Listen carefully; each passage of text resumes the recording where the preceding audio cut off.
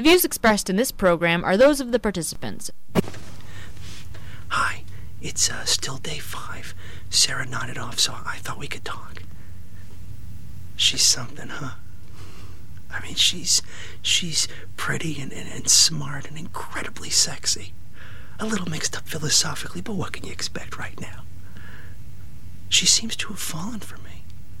It was a meant-to-be thing, I think.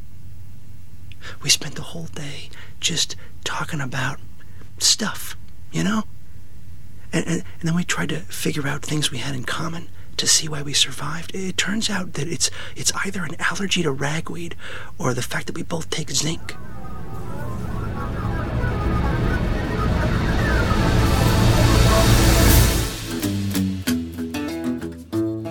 Welcome everyone. It is Thursday, May 28th, 2020. I'm Bob Metz, and this is Just Right, broadcasting around the world and online. Join us for an hour of discussion that's not right-wing. It's just right. Fade into color, and color into black and white. Under the bedclothes, everything will be alright. As we head into our last broadcast for the month of May, it might appear that the COVID-19 pandemic shutdown is ending. But from where I'm sitting, nothing could be further from the truth. The shutdowns are merely changing shape as politicians seek to entrench their recently exercised undemocratic powers over the rest of us. Whether politicians continue to call the upcoming era the new normal, quote-unquote, or the post-COVID era, which is another term I've heard, what they have planned for us is definitely not normal. In fact, it is perverse. Their timeline for ending the legally ordered shutdowns keeps shifting, and the door is now being permanently left open for the government to order forced shutdowns in the future at whim. Our politicians have trapped themselves in a viral spiral of self-inflicted, disastrous decision-making and policy initiatives that make any harm done by the SARS-CoV-2 virus pale by comparison. Before that discussion gets underway, don't forget you can write us at feedback@justrightmedia.org. Hear us on WBCQ and on Channel 292 Shortwave. Follow and like us on your favorite podcast platform, and be sure to visit us at www.justrightmedia.org, where you can access all of Just Right's social media links and our archive broadcasts. And as always, consider offering your financial support. Everyone who donates $25 or more will receive a copy of the 52-page full-color publication, Climate Essentials. Now is not the time to ease up, is something we keep hearing a lot lately with respect to the COVID-19 pandemic. Well, I want to ask something. If not now, then when? And the answer, as we seem to be clearly learning, is never, according to the people who tell us not to ease up. Since the beginning of this so-called pandemic, every time a stated condition or objective was set and met, well, they moved the goalposts and told us that now is not the time, again, to completely lift the shutdowns. Well, if it's true that now is not the time to lift the shutdown, then clearly the right time was several weeks ago, if not months ago. The fact that the shutdown is still in place, or that the government is micromanaging a so-called economic recovery, demonstrates an exercise of government authority and power that should never be permitted in a free society. So let me be clear from the outset. A so-called gradually implemented end to the shutdown, with state-enforced sanctions for failures to comply to completely irrational rules, is still a complete shutdown. And any reopening of the marketplace under the constant threat of another imposed shutdown justified on virus statistics is also still a complete shutdown. Not only that, it's terrifying, and it's tyranny. Yet many people would have us be forced to live this way permanently. And still many others allow themselves to be subjected to this permanent state of emergency and instability. And why? Ostensibly all because of some fear centered around a virus called SARS-CoV-2, which, as viruses go and as data accumulates, is not particularly a concerning virus despite its origins and unique characteristics. And that's why the whole issue surrounding the virus itself, separate from the shutdown, has to be brought into some kind of common sense rational perspective. Otherwise, the conversation can't continue. You know, I feel like I've been writing a novel recently, as each consecutive broadcast of Just Right becomes another chapter in a plot that keeps leading in a constant and sinister direction that long ceased having anything to do with fighting a viral pandemic. There's one thing we've learned on coronavirus: the contrast between what we've been told by the official medical establishment and a growing number of frontline healthcare professionals can no longer be avoided. It's becoming glaring, and it's becoming a serious factor. In fact, it appears that much of the advice promoted by our politicians and medical bureaucrats is diametrically opposed to that being given by many doctors and virologists directly involved with and on the front lines of the COVID-19 global pandemic. And of course, one of the most confusing things we hear are these completely polarized opinions regarding social distancing and the wearing of protective masks. Officialdom says social distancing and physical isolation are necessary to slow the virus, while the frontliners say that social distancing and physical isolation actually make people more susceptible not only to the SARS-CoV-2 virus, but to a whole host of other viruses and potential diseases. And again, officialdom says wearing masks in public is recommended for safety, whereas the frontliners argue that wearing masks is not necessarily healthy for those who wear them. And this practice, too, can lead to one becoming more vulnerable to other viruses. As Ireland's Professor Dolores Cahill was heard saying on our last broadcast, quote, "It's almost like they want to have a high increase in death so that they can retrospectively justify the lockdown and curtailments of our freedoms," end quote. Well, speaking retrospectively myself, I think that while justifying their past lockdowns might be part of this whole strategy, what they're really trying to justify is their continued future lockdowns, which they're already openly calling for, should their statistics and various ratios of cases versus non-cases be used as some sort of regulatory device. And of course, the elephant in the room is that effective treatments for SARS-CoV-2 already exist. Long demonstrated to be effective with treating other coronavirus infections, the use of hydroxychloroquine continues to be regarded as only anecdotal by America's Anthony Fauci, Canada's Theresa Tam, the American Medical Association, the Canadian Medical Association, and the politicians who accept only these official narratives. Well, if recoveries and cures attributable to hydroxychloroquine and other treatments are only to be regarded as anecdotal, how do you explain the fact that these anecdotes have now been told many, many times, if not thousands, yet still do not even qualify as a statistic worth citing, especially by people who love to collect statistics, you know? These people love statistics. But there's one they're not bothering to collect. And the debate about hydroxychloroquine is infinitely more significant than a lot of people want us to believe. As you may know, on a number of our past recent broadcasts, we featured the voices of several doctors, virologists, and professors who all testified as to the positive value of this drug in the treatment of COVID-19. And among them were California doctors Dan Erickson and Artin Masihi, Dr. Judy Mikovits, and of course on last week's show, Ireland's Professor Dolores Cahill. All of them came with impressive credentials and expertise in their respective fields. All recommended generally against wearing masks, generally against social distancing, and all were in favor of treatments like hydroxychloroquine. And of course, all cautioned against the use of these deadly ventilators as they've proven to be for victims of COVID-19. Well, sure enough, and as I predicted at the time of our last broadcast, YouTube has now removed Dave Cullen's video featuring Professor Dolores Cahill, from which we sourced our own audio bites on last week's show. And that now means that all of the people I've just cited have had their perspectives removed from YouTube's platform. Well, and then, as irony and fate should have it, the big news broke. And everything these banned from YouTube coronavirus experts were saying suddenly got thrust directly under the whole world spotlight. This headline from the National Post of May 19th. Trump claims he's taking unproven drug for COVID-19. Quote, President Donald Trump said he is currently taking hydroxychloroquine, the anti-malaria drug he has promoted as a treatment to combat coronavirus infection. Trump said Monday at the White House that he's been taking the drug for more than a week.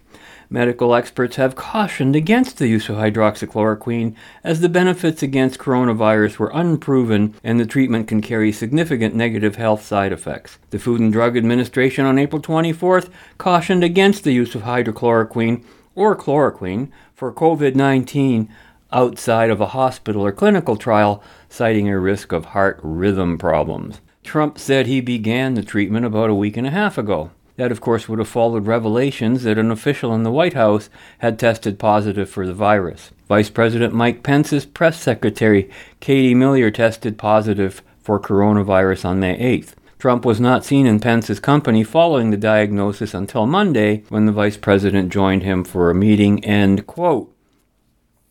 So here we have the President of the United States following the very advice given not only by his own doctor, but by all of the frontline healthcare professionals who were just removed from YouTube for not complying with that platform's standards. Though they have yet to identify a single one of those standards that was violated by any of them. Well, on this side of our upcoming bumper, Dave Cullen with an update on why his YouTube interview with Professor Dolores Cahill was removed. And on the return side of the bumper, Sky News Australia's May 19th Bolt report on Trump's announcement regarding his use of hydroxychloroquine, followed by the White House's May 20th media conference on the same issue, featuring Trump's incredible White House press secretary, Kayleigh McEnany. But first, here's Dave Cullen.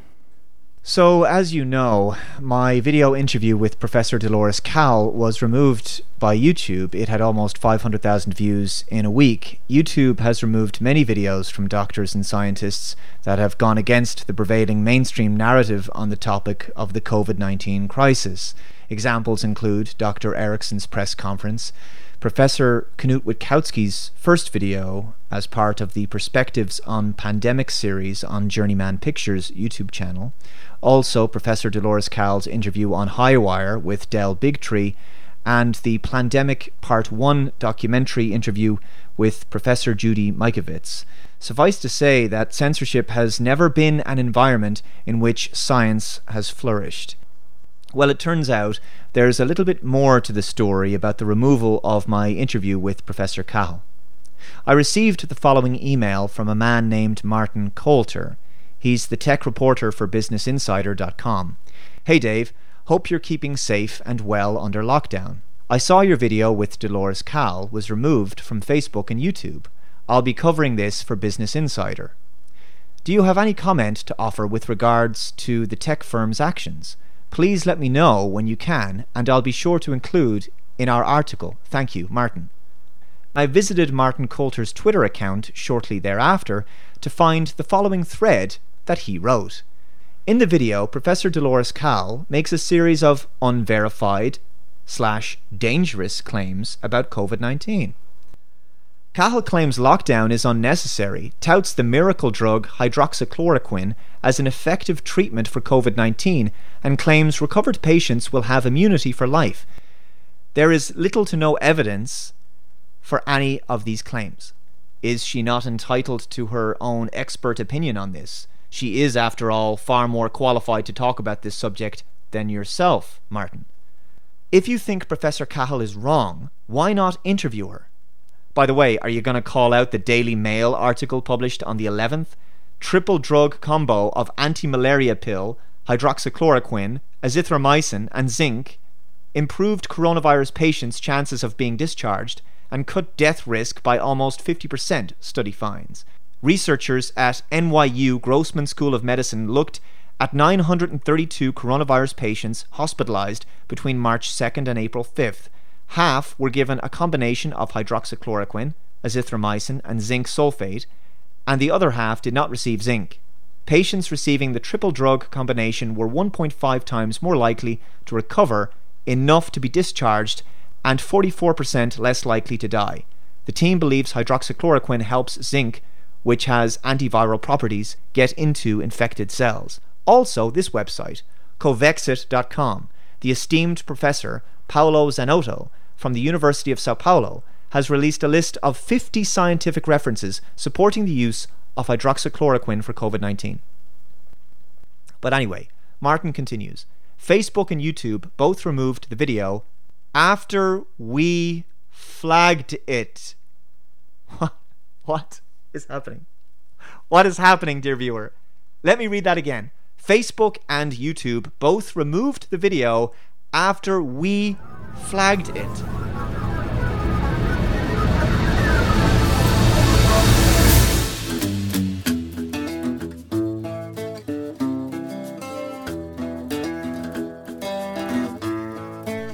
Some time ago, Donald Trump said he'd heard hydroxychloroquine might work against this virus. And again, most of the media immediately claimed he must be peddling snake oil. And they even blamed him for the death of a man who ingested a fish tank cleaner with hydroxychloroquine in it. I mean, how stupid can that be? It's crazy stuff. In fact, trials with hydroxychloroquine are now happening all over the world, including right here. Although early results are, yes, true, very mixed. But Trump overnight played with his media haters again to audible gasps from the journalists. And you'd be surprised at how many people are taking it, especially the frontline workers, before you catch it. The frontline workers, many are taking it. I happen to be taking it. Hydroxychloroquine? I'm taking it, hydroxychloroquine. When? Right now, yeah.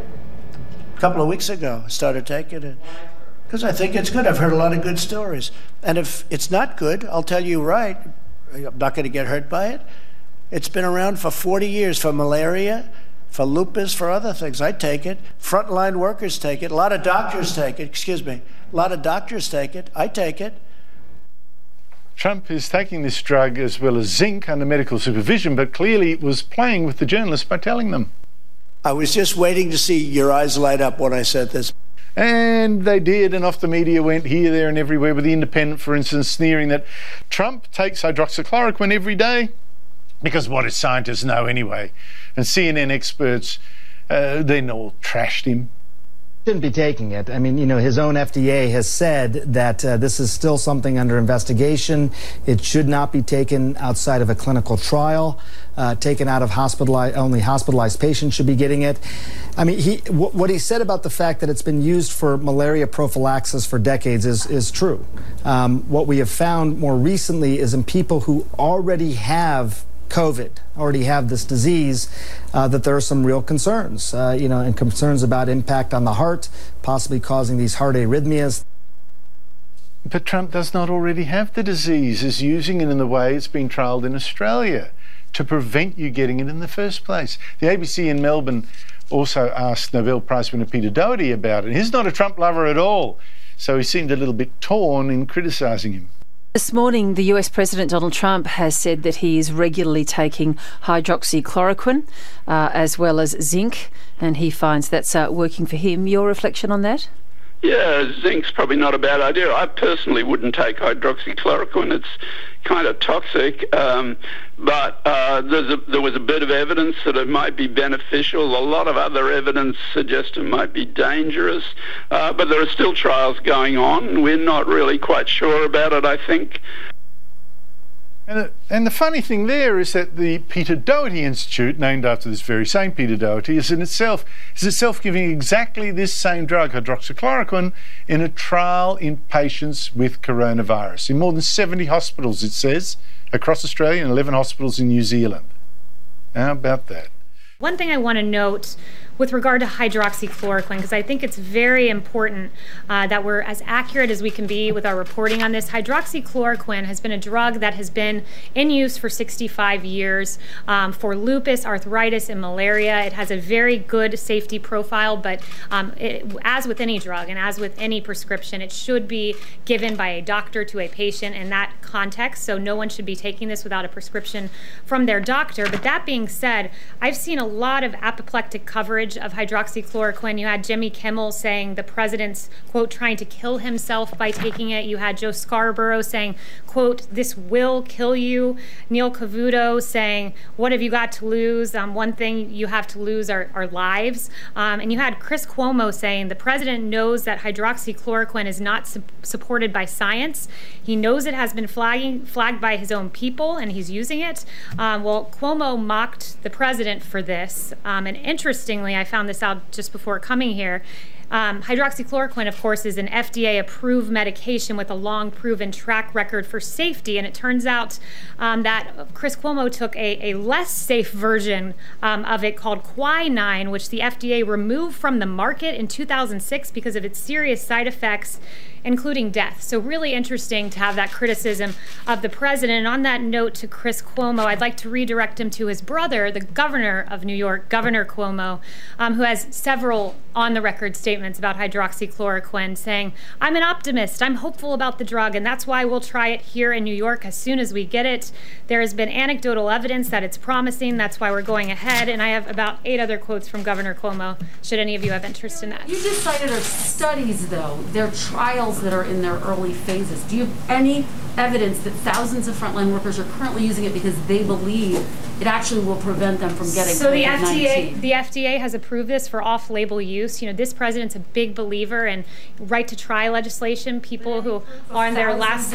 There are several studies that have been brought that the president has actually mentioned that I'd refer you to. There was one out of France, a French study involving more than 1,000 patients that found that the vast majority had, quote, good clinical outcomes, and by the vast majority, that was more than 90%. There was an Italian study of more than 65,000 patients that demonstrated only 20 tested positive of those who were taking it prophylactically, and a South Korea study as well. So there are several studies, and if you're someone out there and this is a safe drug to use, and your doctor, importantly to underscore that, and your doctor prescribes it for your use as a prophylaxis or after coming into contact with COVID, then it's something you should take if it's prescribed by the doctor and that's your personal medical choice. I always find it a bit comical in those White House briefings. When you watch them, the medical authorities and media are all wearing masks, whereas Donald Trump and Kayleigh McEnany don't wear a mask. And if you want to see an exhaustive and exhausting list of studies verifying the effectiveness of hydroxychloroquine, just check out some of Laura Lynn Tyler Thompson's YouTube videos on the subject. As a user of the drug herself for the past decade and a half, she has every reason to want to know about the drug's uses and risks. But in light of what we just heard from Dave Collins, Sky News Australia, Donald Trump, Kayleigh McEnany, and many others, consider this report from the National Post of May 23rd, written by Michael Ehrman and Ankur Banerjee. The headline reads, "Malaria Drug Tied to Risk of Death, Medical Study." Subheading reads, "No confirmed benefit to patients found." And I quote, "The malaria drug hydroxychloroquine, which U.S. President Donald Trump says he has been taking and has urged others to use, was tied to increased risk of death in hospitalized COVID-19 patients, according to a large study published in the medical journal Lancet. In the study that looked at over 96,000 people hospitalized with COVID-19, those treated with hydroxychloroquine or the related chloroquine had higher risk of death than patients who were not given the medicines. The authors said they could not confirm whether taking the drug resulted in any benefit in coronavirus patients. Urgent confirmation from randomized clinical trials is needed, they wrote. This study was not a placebo-controlled trial. Hospitalized patients tend to have more severe versions of COVID-19. Some proponents of the drugs as treatments for the disease argue that they may need to be administered at an earlier stage in order to be effective. This week, Trump said he has been taking hydroxychloroquine as a preventative medicine, despite a lack of scientific evidence. The Lancet study authors suggest that medicines should not be used to treat COVID-19 outside of clinical trials until those studies confirm their safety and efficacy for COVID-19 patients. Both hydroxychloroquine and chloroquine have shown evidence of being effective against the coronavirus in a lab setting, but studies of the drugs in patients have proven inconclusive at best. Several small studies in Europe and China spurred interest in using hydroxychloroquine against COVID-19, but were criticized for lacking scientific rigor, end quote. Well, beware of anybody, whoever insists that you should let science be your guide when making a proper decision. That person is being guided by a philosophy himself, not by science, just like anyone else. Today, that's a philosophy of collectivism, which is exactly why we're all in this together.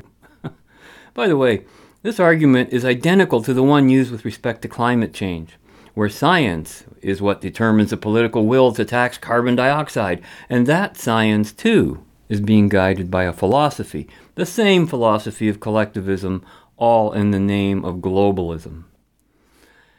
But to directly address this issue of a lack of scientific rigor concerning hydroxychloroquine's use with SARS-CoV-2 virus patients, what those who say this generally mean is that they or their peers have not yet done a scientific study which would explain the chemical or biological or viral processes that can be constantly repeated under controlled circumstances, etc. To which I say, even if that's true, and it's very unlikely given the long history and approval of the drug, but if it's true, so what? You know, this is reminiscent of the cannabis debate.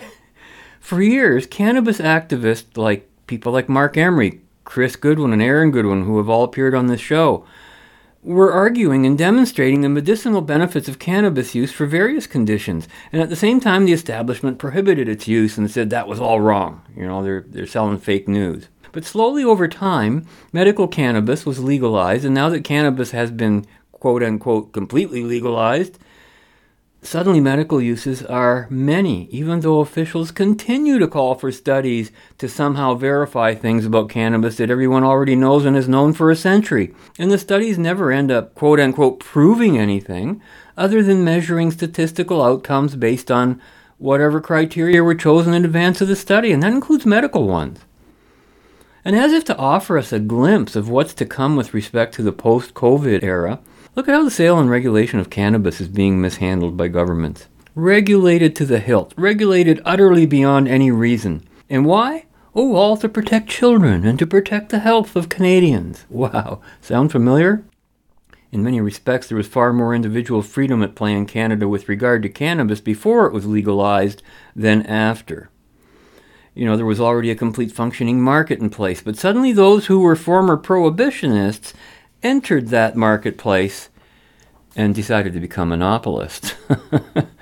And that's what's effectively going to happen to the entire business landscape as long as any further authority to force economic shutdowns and prohibitions of freedom of association continue to exist. These things have to be ended. These ominous responses and negative reactions to life-saving treatments regarding COVID-19 also reveal agendas and intentions completely inconsistent with any sincere concerns about saving lives or flattening curves. And when the Lancet study cited previously reported that hydroxychloroquine was tied to increased risk of death in hospitalized COVID-19 patients, this does not mean cause and effect. As Donald Trump himself very clearly explained at a recent White House media conference, the trials being conducted include a large sampling of very, very ill patients, most long past their point of recovery. These are hospitalized patients, and as the National Post article itself notes, quote, hospitalized patients tend to have a more severe version of COVID-19.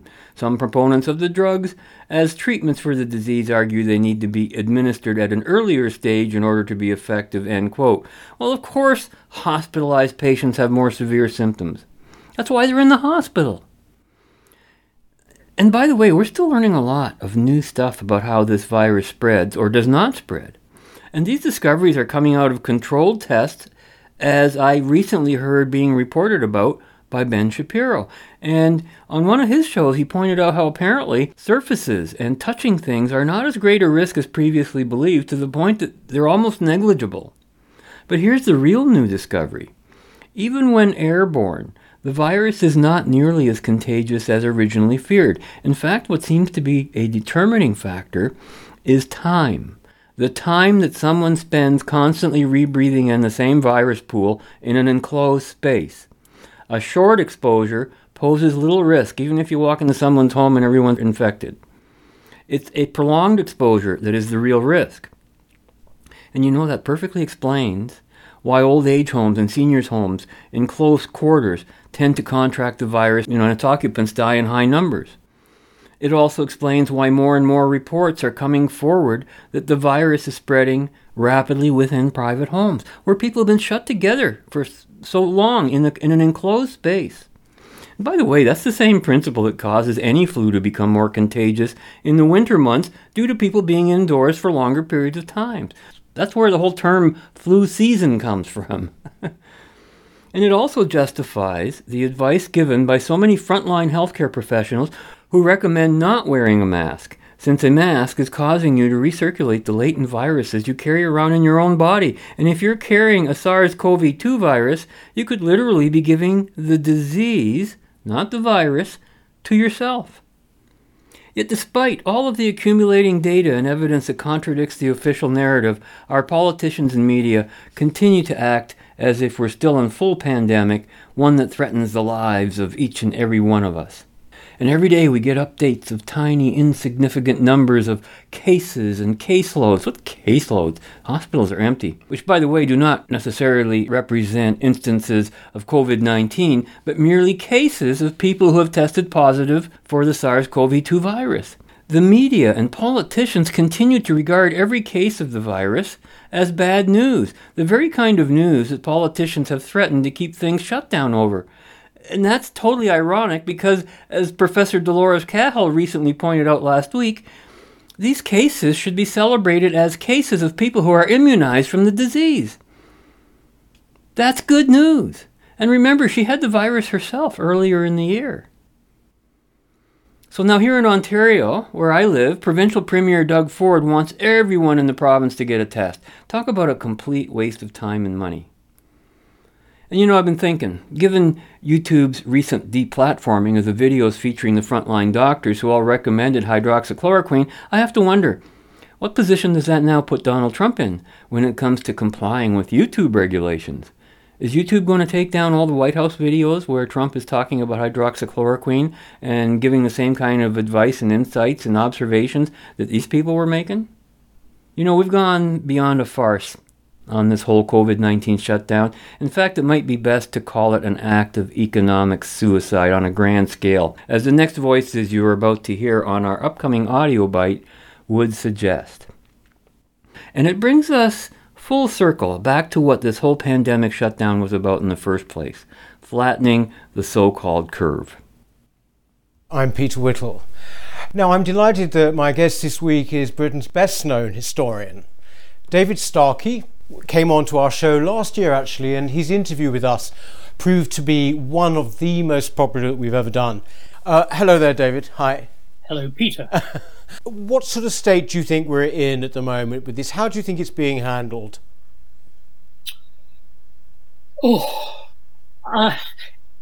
We've committed economic suicide. And I think it's really very important to be quite clear. We talk about it as the COVID-19 crisis. It's not. It's a specific political crisis, which bizarrely everybody seems to have got themselves into, starting with the Chinese. In other words, it's an extraordinary version of the emperor's new clothes. Because what we need to understand, Peter, is there is enormously long history of epidemics, pandemics. But what is peculiar about COVID-19 is it's not actually a very serious disease. If you look at the numbers affected in Britain that we have been putting this, immense passion about, but it's 40,000 deaths. That out of a population of 60 million is an infinite percentage. If you go back to a real pandemic, if we go back to the Black Death of the middle of the 14th century, you're looking there at a first impact when it hit England of about 20 to 25% of the population, with repeated returns, so that by the end of the 14th century, the population of England is half what it was at the beginning. What is unique, in other words, about this pandemic is, apart from the fact it's rather small, is that the damage that it does is self-inflicted. Earlier plagues did inflict enormous economic damage. I mean, curiously, the Black Death did not inflict economic damage. Some other plagues had much more terrible consequences. They were on a similar scale. The Great Plague, which afflicts the late Roman Empire, the so-called Justinian Plague, which sweeps across. They all begin in China, by the way. They all begin in that corner of the Eastern Eurasian landmass. This is a very odd plague. It's rather small in scale, but it's gigantic in consequences, because we have chosen to inflict a form of economic suicide on ourselves. There's no other way that one can describe it.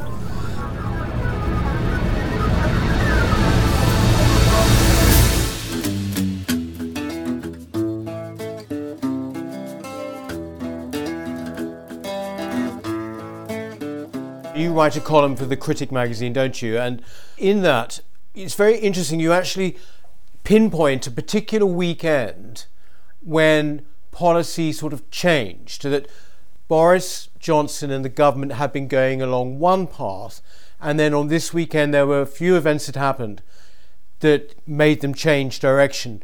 Can you tell us what that was? Yes, until the weekend, the key weekend, and this will go down in history. This is the first draft of the history of the overreaction to COVID-19 in Britain. We were going to go along with what Sweden has done.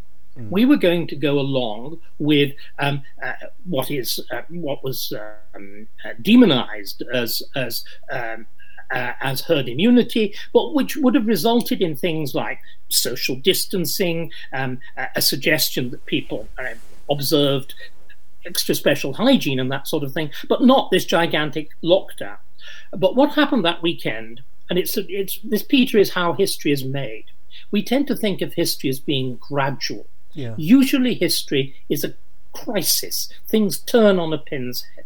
And in that weekend, 3 things happen. And the first is that the deaths, they're running at about 20 or 30. They double. That looks dramatic.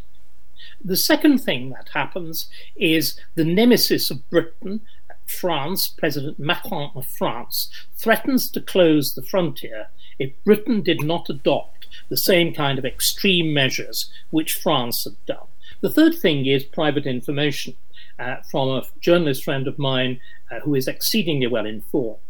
And on the Sunday, at Northwick Park Hospital in northwest London, one of the areas that has been, of the capital that throughout has been worst afflicted by the virus, there were scenes that were reminiscent of what was happening in Italy and what was happening in Spain. And I think at that point, the government simply panics.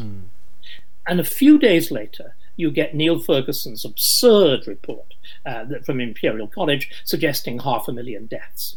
And I think the combination of that localized panic and these gigantic figures suddenly landing on their deaths produces a complete change of approach. But there's another factor, Peter, that we've got to put in: the new compact. In other words, reuniting the South with the North. Part of that compact is that the Tories had to present themselves as absolutely the party of the NHS. If you're going to take over as Blue Labour in the North, you've got to be beyond doubt committed to the NHS. Yep. Still, the manifesto did that. Now, look suddenly at what's happening. On the evening of the 15th, it looks as though the headlines in 2 days' time are going to be NHS overwhelmed under Tories. That is the key issue. And if you look at what was then done, we focused all the time. You began talking about lockdown. Again, as you can see from Sweden, lockdown doesn't make very much difference. The thing that was peculiar, the thing that was odd in Britain, were the measures that were taken, because the steps that were decided were to protect the face of the NHS at all costs. Right. And the decisions are as follows. The first is you stop all forms of surgery and diagnostic testing completely. Cancer, heart disease, the lot. The National Health Service becomes the National COVID Service. Right. Secondly, you clear every bed that you can so that you can deal with the expected influx of COVID patients. This is when, of course, patients, usually elderly, the so-called bed blockers, very well have had COVID-19, get sent back to care homes. And so it's this series of astonishing clinical decisions, which of course are coupled with something else. You also shut down dentistry. Astonishing. You shut down all private medicine. You do a deal with the private hospitals. You close them down. And the result of this, of course, is that Britain was spared that humiliation. We did not have the scenes that were in Italy. We did not have the scenes that were in Spain. But there is a terrible price to pay, because we've got two other sets of deaths which are now catching up. There are the deaths of the people who should have been treated for cancer, who should have been treated for heart disease, who are also terrified to go to hospital because of COVID-19 and therefore are dying in droves. And then there is the final sting in the tail. As the deaths go down in hospitals, they go up in care homes, because why were we so casual, Peter, about care homes? Because they're not part of the NHS. They're not covered by that magic label. In other words, it tried to protect the institution, not the patient. And this is what's coming back to haunt us. Would you say then that we should have stayed on the same track as Sweden has? That that's what we should be doing now? Of course, because what is going to happen, Peter, is eventually every country will have roughly the same level of mortality unless they continue to seal themselves off. So it's not only going to be that. I think there's another issue, which is the only way that you can have serious structures of healthcare is because you have serious economies. Whereas what we've done is lurch completely. And we also did something which I think is really unforgivable, which is that we lurched without a plan. What I am describing now is not a plan to deal with an epidemic. It is a plan to save the face of the NHS. Wow. You are listening to Just Right, broadcasting around the world and online. Particulars aside, everything described by historian David Starkey with regard to Britain's National Health Service is a complete mirror of what happened to Ontario's healthcare system. From day one of this shutdown, everything pointed to it all being done for a single reason, to save our own version of the NHS. But even that is only one critical piece of the larger story. Now that many countries have saved their healthcare systems by committing economic suicide, the question remains, where are we headed now? Well, here's a hint. This headline from the National Post of May 23rd, written by Stuart Thompson: Canada braces for potential second wave, with the subheading, "We can expect to see an increase of non-compliance." And I quote, "A second wave can come in a variety of forms, according to a study by the Center for Infectious Disease Research and Policy and the University of Minnesota. The scenarios examined in the paper include a fall peak, which would be a massive single wave of infections larger than the first wave, a slow burn, which would keep infections on a fairly manageable scale, and a series of peaks and valleys which would bring 3 or 4 more waves about the size of the first one. There is an uneasy feeling among some provincial governments that people won't react well to schools and daycares being opened and closed several times, even if that's necessary to battle a second wave of the virus. No one in Canada still alive is used to these kinds of sacrifices or public policy moral quandaries," said an Ontario government official who was not authorized to speak publicly about the issue. "Things will not be normal until we get a vaccine," end quote. Well, by now we should all know where that argument leads.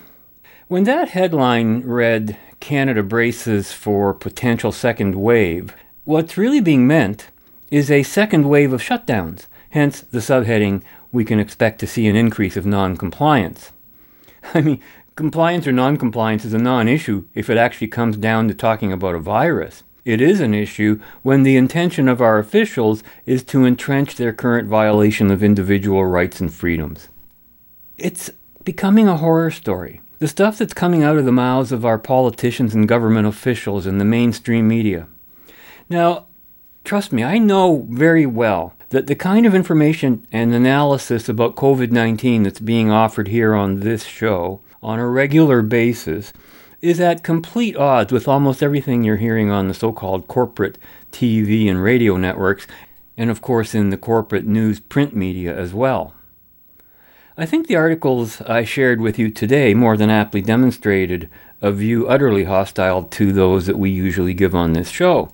And again, this applies equally to the climate change propaganda battle.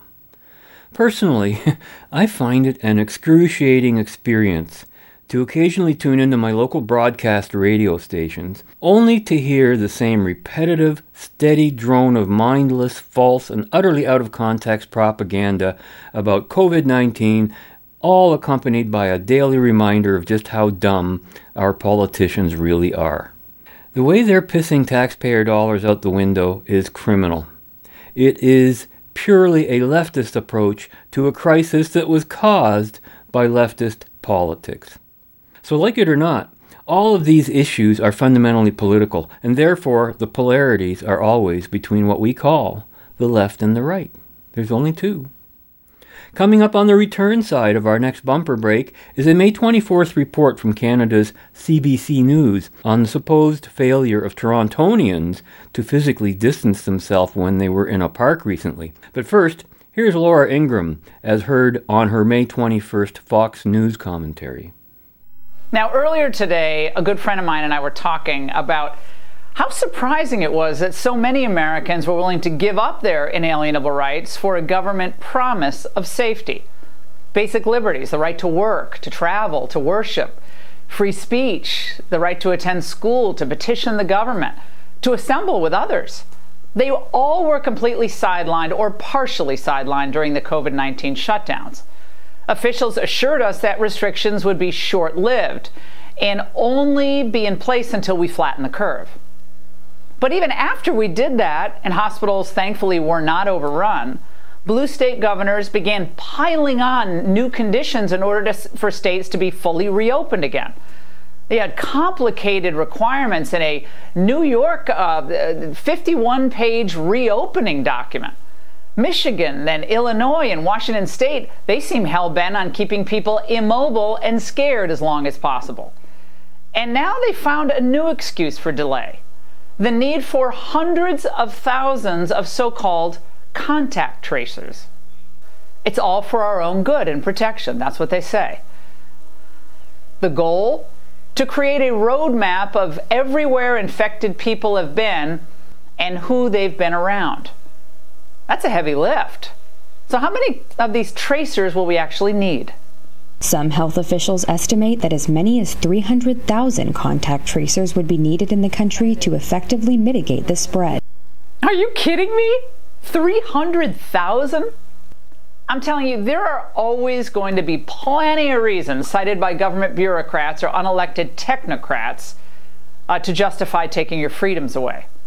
They'll cite scary things like gun violence, climate change, and now, of course, COVID, maybe the next virus. And they'll use our fear and maybe even skewed statistics or bad modeling to manipulate the public perception. They'll find experts who insist that the harm to personal privacy is minimal and that any trade-off is worth it. They'll promise their actions will be temporary and narrowly tailored. But invariably, these new programs, like what we saw after 9/11, will become permanent fixtures in American life. Thomas Jefferson used that word inalienable to describe our rights for a reason. Americans are born free. We don't get our rights from the government, and the government can never take them away. The government may sometimes force us to make sacrifices, but not indefinitely, and not without a serious debate over what is, in fact, absolutely necessary to preserve the lives of others. Today, too many officials are forgetting those basic facts.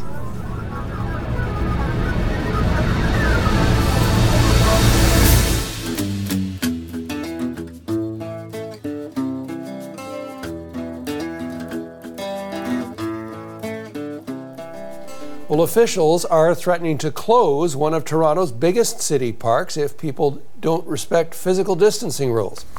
Huge crowds gathered at Trinity Bellwoods Park yesterday. Many of the thousands in attendance seemed too close to be safe, and Laura McQuillan is on the story for us and joins us now. So what happened, Laura? Well, a lot of Torontonians this morning, John, waking up seeing those photos from Trinity Bellwoods Park yesterday, not happy about what their neighbours have been up to. Take a look at some of the images we're seeing. Thousands of people turning out to Trinity Bellwoods. It's a big park in Toronto, very popular in summer. As you can see there, a lot of groups, certainly many of them numbering more than 5, which is the current restriction on gathering sizes in Ontario. We know that police and enforcement officers were there, but as for what they were doing, we're waiting on those details. I spoke to police this morning and they said that they were reminding people about physical distancing, but they weren't enforcing that because they only had 6 officers there despite the thousands of people who were there. Now, we're waiting to get an update from police on why they only had 6 officers when this is a pandemic and there are bylaws and provincial orders in place. Beautiful day yesterday, John. You saw the sun out there, but Ontario is seeing an uptick in its number of COVID-19 cases. So all of this is coming as a real concern to those infectious disease experts, those emergency room doctors dealing with COVID-19 every day. Here's what one of them told us. I think the issue is who's there, how are they physically distancing, and who are these people in groups? Are these families that are just having a nice picnic? My suspicion is probably not. And that might be part of the problem. We can look at Toronto as an area that's really been hit lately. And it's not to blame on long-term care anymore. This is a community spread thing. And John, it takes about 10 days to 2 weeks to see, an infection trickle through into those confirmed COVID-19 numbers. Currently, the bump that we're seeing in new cases has come from that Mother's Day weekend. Since then, it's been Victoria Day, and experts like Dr. Carr, who you just heard from, are worried that in another 10 to 14 days from now, there could be another big bump from that behaviour yesterday. Yeah, this as the economy is really just starting up with physical distancing in the retail sector, etc. So let's talk about the response from officials. There is real worry from Toronto officials about what they saw yesterday. We've got a statement from the city which we can show you, and it's saying that gatherings like this where people aren't keeping their distance run the risk of setting the city back significantly in its efforts to stop COVID-19. Now, they say there will be extra police, extra enforcement officers at Trinity Bellwoods Park today. It is blue skies right now, John, but it's set to get cloudy and potentially rainy a bit later on, so they might not need to do that much enforcement. But in the meantime, just reinforcing what the messages are and what the rules are. Right now, gatherings in Ontario are restricted to 5 people at a maximum. In Toronto, if you're in a park, you have to stay 2 metres away from people who aren't from within your household, and there are fines if you breach either of those rules. And of course, experts saying that you should be wearing a mask if you can't stay 2 metres away from others in an area like what we saw yesterday, John. A lot of worries about that behaviour and what it might mean for COVID-19 in Toronto. Thanks for this, Laura. Meanwhile, a Toronto infectious disease expert took to Twitter to share his dismay at those scenes from that crowded park. Dr. Abdushakarwi's message was emotional, also practical. He says he doesn't want people gathering in Trinity Bellwoods Park to become his patients down the line. Today is Eid, which is kind of like Christmas Day for me. And I'm not at home. I'm not with my kids. I'm not celebrating this with them. I'm here in the hospital looking after sick patients with COVID-19. And I see pictures of people in groups of 10 who are tanning and who are having a great time, not worrying about distancing or anything else that they should be thinking about when they think about having COVID-19 or putting other people at risk. And I'm really hurt when I see that. I'm really saddened when I see that, because I wonder if those people know the sacrifices that people like myself, my colleagues in the emergency room and the ICU are making to allow you to have the freedom to spend your day out in the sun in parks. I can't honestly recall when I've ever heard a more sanctimonious, self-indulgent display of shameless virtue signaling. What a completely irrational outburst. It got me thinking, does he equally resent the COVID-19 patients currently in his care as much as he says he resents the people sitting in the park? Because the people in the park aren't forcing him to be in the ICU department of his hospital. Nobody is. He's not making a sacrifice. He'd still be sitting working where he is, regardless of whether or not people were in the park that day. And here is the classic example of altruism in action. Altruism is all about sacrificing oneself for the benefit of others, and this doctor clearly and loudly resents his having to make a so-called sacrifice for the benefit of others, in this case, so that people could sit in the park. Well, if that's why he says he's making a sacrifice, then why does he resent it when people are doing exactly what he made the sacrifice for? Does that make sense to anybody? And the CBC reporters in that piece calling for more police to supposedly save us from a virus are no less guilty of shameless virtue signaling as they pretend to be motivated by saving lives. And to hear that a supposedly free citizen of this supposedly free country of Canada can still be subject to fines for exercising his own free will and judgment with whom he associates is a social and political obscenity. Who the hell has any right to ask you if the people you're seen with in public are members of your own household? And why does it matter? The SARS-CoV-2 virus is supposed to spread. We are all eventually expected to get it. That's exactly what we were told by the very people who said the social distancing rules were only to prevent hospitals from being overloaded. So where did that narrative suddenly disappear to? The pandemic we're in the middle of now is a political viral attack on our fundamental rights and freedoms. Laura Ingraham basically got it right when she raised the concept of inalienable rights, though I think she might possibly have stepped into some philosophically muddy waters with her conclusion when she said, quote, "The government may sometimes force us to make sacrifices, but not indefinitely or without debate about what is absolutely necessary to save the lives of others," end quote.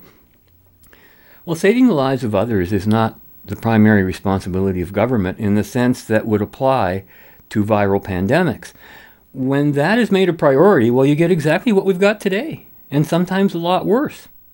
But Ingram citing that inalienable rights imply that we're born free and do not get our rights from government is on the mark. Many others have made the same observation, but here's what rarely gets said. The reason that individual rights are inalienable is because no one else can possibly, quote-unquote, possess your life. They can deprive you of it or end your life by killing you, but they can't possess it, in the sense that you might be able to steal property and run away with that. So both your life itself and your right to your own life are inalienable. And properly defined, a right pertains to freedom of action, not a right to a thing or to a service provided by others. Thus, when we speak of the rights to life, liberty, and property, and the pursuit of happiness, we are similarly referring to inalienable rights. The right to property does not mean that property must be provided for you by others. It means you have the right to take the appropriate action necessary to acquire property on your own, whether that means land, a house, or just a shirt on your back. Property is about ownership. And that's why liberty, which is individual freedom of action, properly enshrined and protected by governments, is an essential ingredient of the right to life. Rights pertain to action.